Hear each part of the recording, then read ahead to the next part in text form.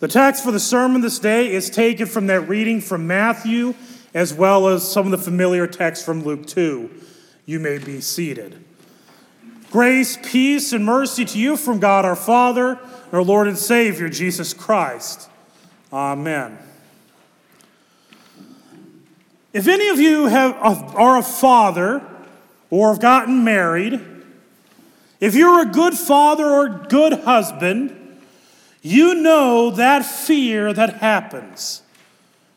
When you're about to get married or you get married, you realize that suddenly you have a very daunting task. You have the task of protecting and providing for this person that you married. I don't know if you know this, but in Ephesians 5, when Paul says that women are to submit to their husbands, what it means is that wives are supposed to allow their husbands to die for them. That's what submission means. It's a military term. So in other words, if danger comes your way, you are to allow your husband to stand in the way of danger that you may live. That's submission. It does not mean that the husband gets whatever he wants. In fact, it means more often than not, he doesn't get what he wants. But that is the job of a husband and eventually a father, is to protect the family. Not because women are weak, because we don't protect things just because they're weak. If you don't believe me, I have not seen too many campaigns to save the mosquitoes. But all it takes is one swat and that mosquito's dead. It's weak, but nobody's trying to protect it, as far as I know, because mosquitoes are usually just annoying. We don't value them that much. However, you see things like if somebody has $1,000 lying around, they're going to make sure it's in a safe or something like that. That is very easy. All you have to do is take a lighter and it's done for. Why do we protect it? Because it's valuable. We don't protect things that are weak. We protect things that are valuable. To say that the husband's job is to protect his wife is to actually admit that the wife is more valuable than him. That's what submission means. It actually means the wife is more important than the husband. It means that the husband can die before the wife does. So, I bring that up because Joseph, the father of Jesus, has that very same task. He has the task of caring for this woman, Mary, and the child that is in her womb. Joseph is probably 18 or 19 years old. So think of your average senior in high school or freshman in college. Mary is probably anywhere from 13 to 15 years old. I know that's a weird gap, but it was a different culture then. But the thing is he finds out she's pregnant. When he finds out that she's pregnant, his instinct isn't to think, obviously she's pregnant by the Holy Spirit. In case you don't know, that doesn't happen very often. In fact, it happened once. So even if she told him that, he would have sat there like, I'll admit, that was an original one. I wouldn't have thought of it, but that's a good one. Because nothing she could have said would have convinced him. And none of us would have been convinced either. Because it doesn't happen. The thing that convinced him was the visit of the angel. To tell him that that child is from the Holy Spirit. That child is the Savior of the world. Now I think every parent, when they have a child, realizes the pressure they have of raising that child. Making sure that they contribute to the society and the pressure you have to protect them and ensure that they grow up. In fact, I don't know if you know this, but this is actually why traditionally there is a giving away of the bride at weddings. Is because that is the the mother and father saying to the groom that all these years it has been our job to protect this girl, now we are entrusting her to you. Which is why, if we don't have many young boys around here, but if you know of any young boys, tell them to make sure to get permission to get married from the mother and father before proposing. Because to not do that is to dishonor the fact that they are their parents.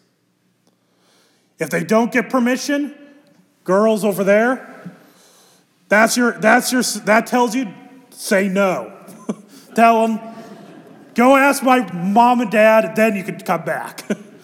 So I know that's a scary thing to do, but still. So you're thinking about the protection of those kids. Imagine being Joseph and realizing that your child is the Savior of the entire world. No pressure. And then the government, because it likes to do this, makes things more difficult. They say that there's a census that requires everyone to go to the home of their ancestry, which required Joseph to take this pregnant woman from Nazareth to Bethlehem. To give you perspective, that would be like going from here to Omaha, except not by car, but by donkey. And remember, it's a pregnant woman. And it would be during the rainy seasons. And that means they have to cross rivers, not on bridges.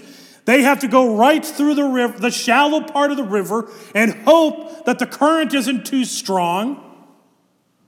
Which I don't know if you've ever seen the movie, The Nativity Story. It actually does a pretty good job of showing how treacherous that journey was from Nazareth to Bethlehem. And so they have to make that journey. And he gets there. And things are made even more complicated. One of the things that people don't realize is it says, we sometimes think there's a mean old innkeeper, that there's no room in the inn. The actual better translation is there's no room in the guest room. What it means is that Joseph's cousins did not give up the guest room for the pregnant woman. It actually makes the no room in the inn actually a lot worse than we realize. It's one thing when strangers tell you we don't have space. It's a whole lot worse when you realize it's family that told you we don't have space. Remember, Joseph's going to Bethlehem because that's the place of his family. That's why he's going there. And so to send them to where the manger is would be like telling somebody who's pregnant, oh, sorry, the guest room's taken. You could go sleep in the garage. Except for it's not a heated garage. You could go sleep on the floor. That's basically what his family did. And yet he endured that. And then a few years later, the Magi would show up in this really cool moment where these Magi come and worship and adore their newborn child. Well, kind of newborn child at this point. And a little bit later, they find out that Herod is going to hunt down Jesus. He's trying to kill him. Now, again, to give you perspective of how far Bethlehem is from Jerusalem, it would be like going from here to Battle Creek. How long do you think it's going to take to get by horse from Battle Creek to here? Pretty quick, isn't it? Even by horse, it's not that far away. That is what was the situation, which meant that Joseph did not have time. Oh, he's coming in a few days. We can take our time. No, they had to get everything ready.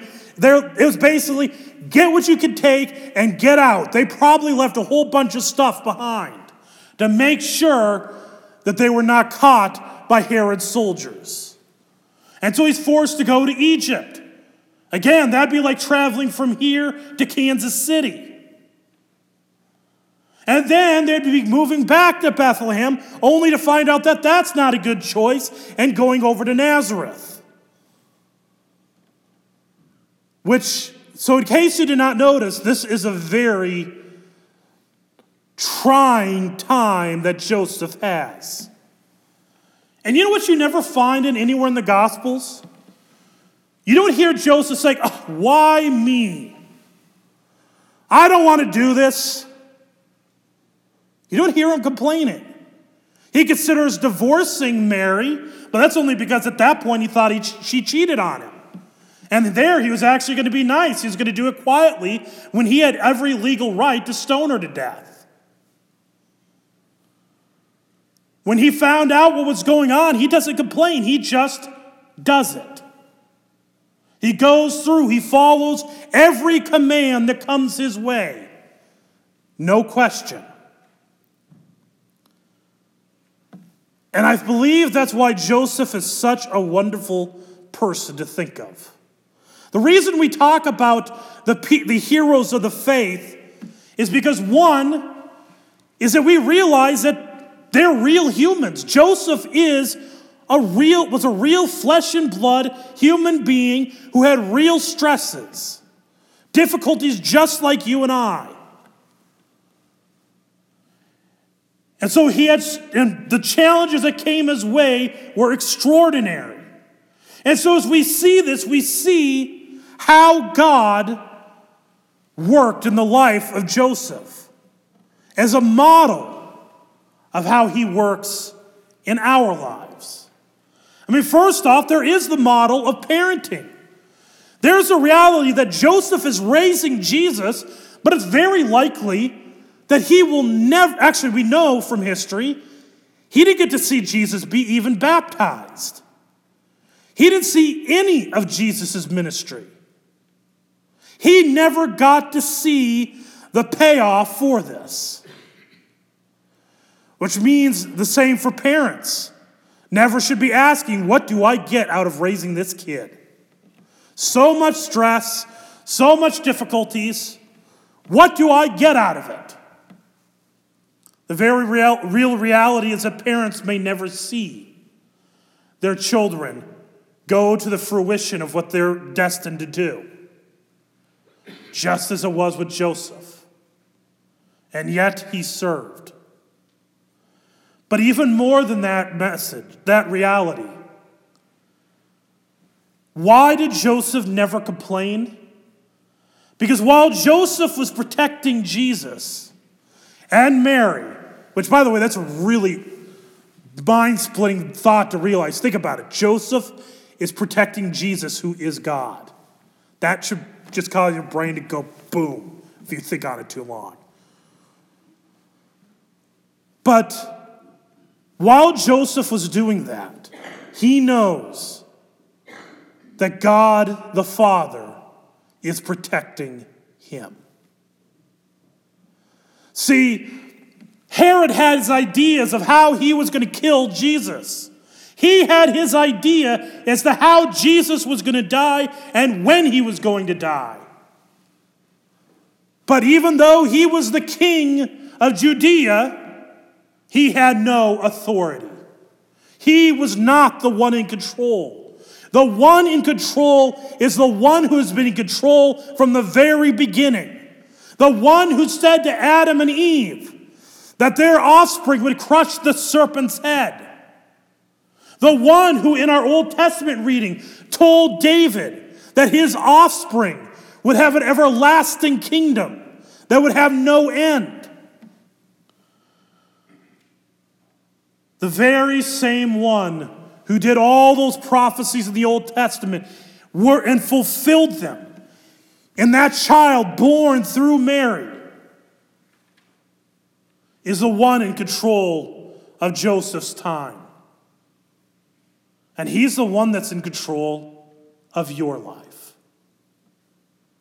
When life is chaotic, whether it be that you get bad news from a doctor, whether it be the bills do not look friendly, whether it be the fun news that we get to hear about our politicians every day, whatever it may be that gives us chaos and gives us stress, God is in control.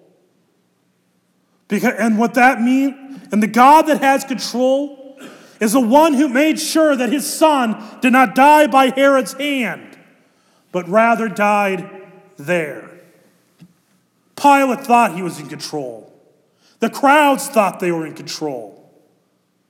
But they weren't really. None of it could have happened if God the Father didn't let it happen.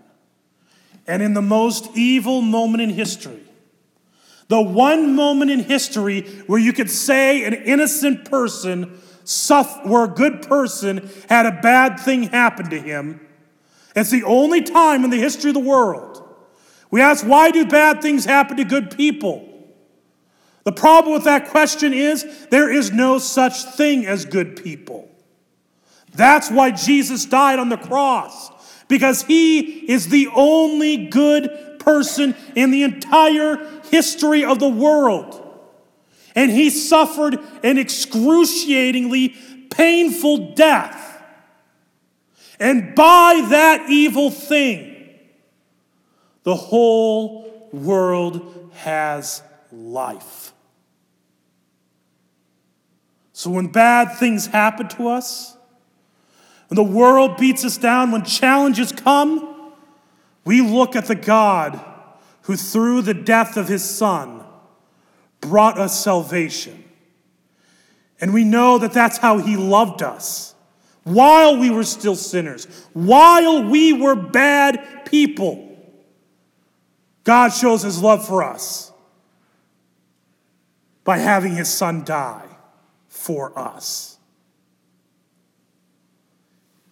That God is the one that's in control of your life.